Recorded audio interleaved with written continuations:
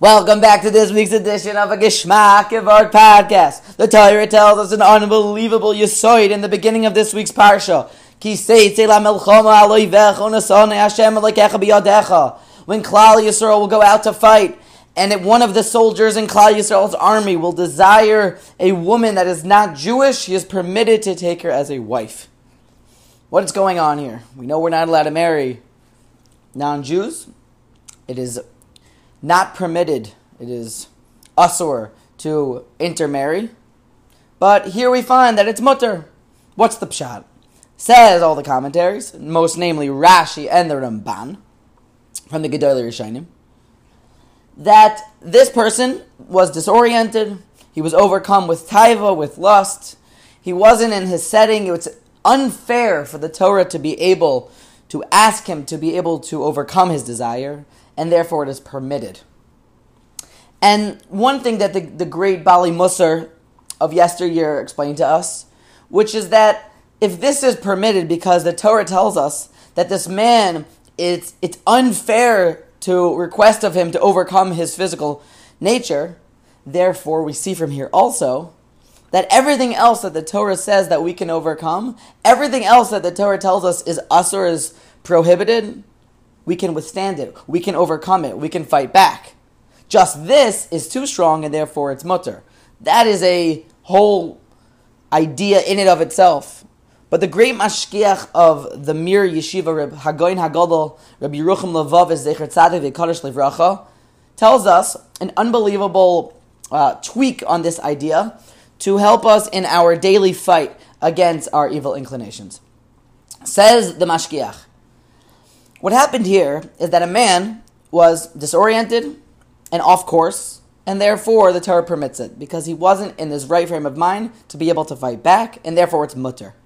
But if you look in the pasuk, or the psukim following this, we find that although it may be permitted to marry her, the Torah tells us that you should take her, shave her head, make her look disgusting, grow her fingernails out, to make her look as menuvel, to make her look disgusting to you. Which Rabbi Yerucham explains something unbelievable. We see from here that even after a person fails, after a person falls, it doesn't mean just throw away the book. It doesn't mean throw the baby out with the bathwater, Rachmana litzlan. It doesn't mean to be miyayish. Just because a person fell, that's when a new battle begins.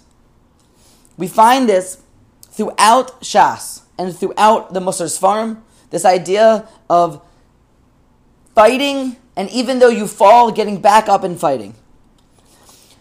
Perhaps this takes, this Yisai can help us in a few specific areas.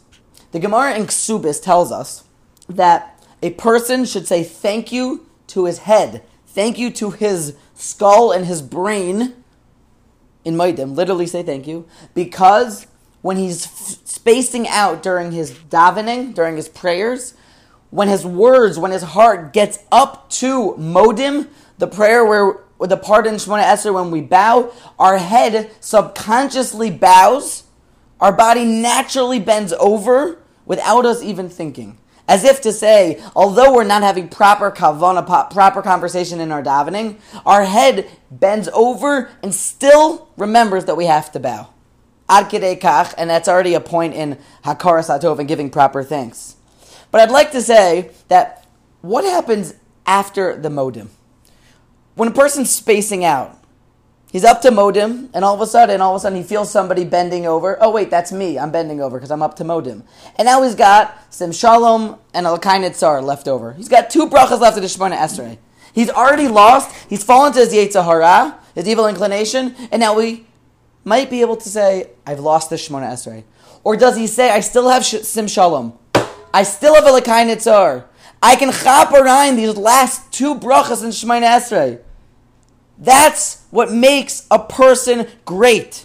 That way he finishes his Shemona Esrei. We find this. A person could come home.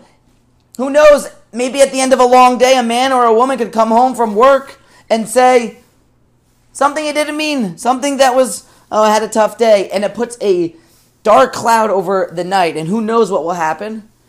He thinks the night might be lost. Or does he say, name? I said something I didn't mean. I said something that wasn't nice, and now I'm sorry, and let's move on from this point on and weiter. So strong is the Yetzer Hara's desire for us to throw away everything when we've already fallen. This is not the idea of Sheva Yipol Tzadik Vikam, that a person who's faced with different challenges beats some and loses some. This is in the same challenge, in the middle of the same fight, still fighting back. The person has lost. He has fallen for someone he is usher to marry, and the Torah tells us, don't give up. Make her disgusting to you. Fight back. Perhaps we should write new Gedolim books. I heard this from one of the, I think it was Rav Zev Smith. New Gedolim books that focus on the Gedolim's, the sense that they were regular people. And through tremendous effort and fight is what made them Gedolim. Through inhumane strength to overcome their Yetzer Hara. But not the Gedolim stories that they knew Shas by 6 years old and gave a public drasha for an hour and a half by the age of 7. Avada, that's what the Gedolim are. But so much of what their greatness is the ability to have the kavana in after it hasn't gone well at the beginning. Not to say the Gedolim don't have kavanah the whole entire Shemoneh Esrei. They do. But if there ever was a time, they chapped Torah in the end of it. Perhaps it's another underlying message in the blowing of the shofar, the entire Chodesh Elul. Why don't we wait to blow it on Rosh Hashanah? Like the Rambam tells us in Hilchos Tshuva that we blow the shofar to be able to wake us up from our slumber. Uri yeshenim mishinaschem. Mehevle azman. Wake up and do tshuva. So maybe blow it on Rosh Hashanah to start my tshuva for Yom Kippur. Let's blow it a week before Rosh Hashanah. The ganze Elul, every single day in Elul. Maybe perhaps another idea is that throughout Elul, even when you had an afila, that you made a Kabbalah for Elul, or you tried to do tshuva for Elul, and you fell, you get right back up. You hear the shofar again the next day. It's this constant fight, the constant battle. We don't even have to say the famous adage of it about it's not the size of the dog in the fight, but the size of the fight in the dog. It's obvious to us. Every single morning we hear a shofar, let's get up and do it again. We can fight back. We can counterattack. We can come back from 28-3 at halftime to win the Super Bowl. We can resist. We can defend.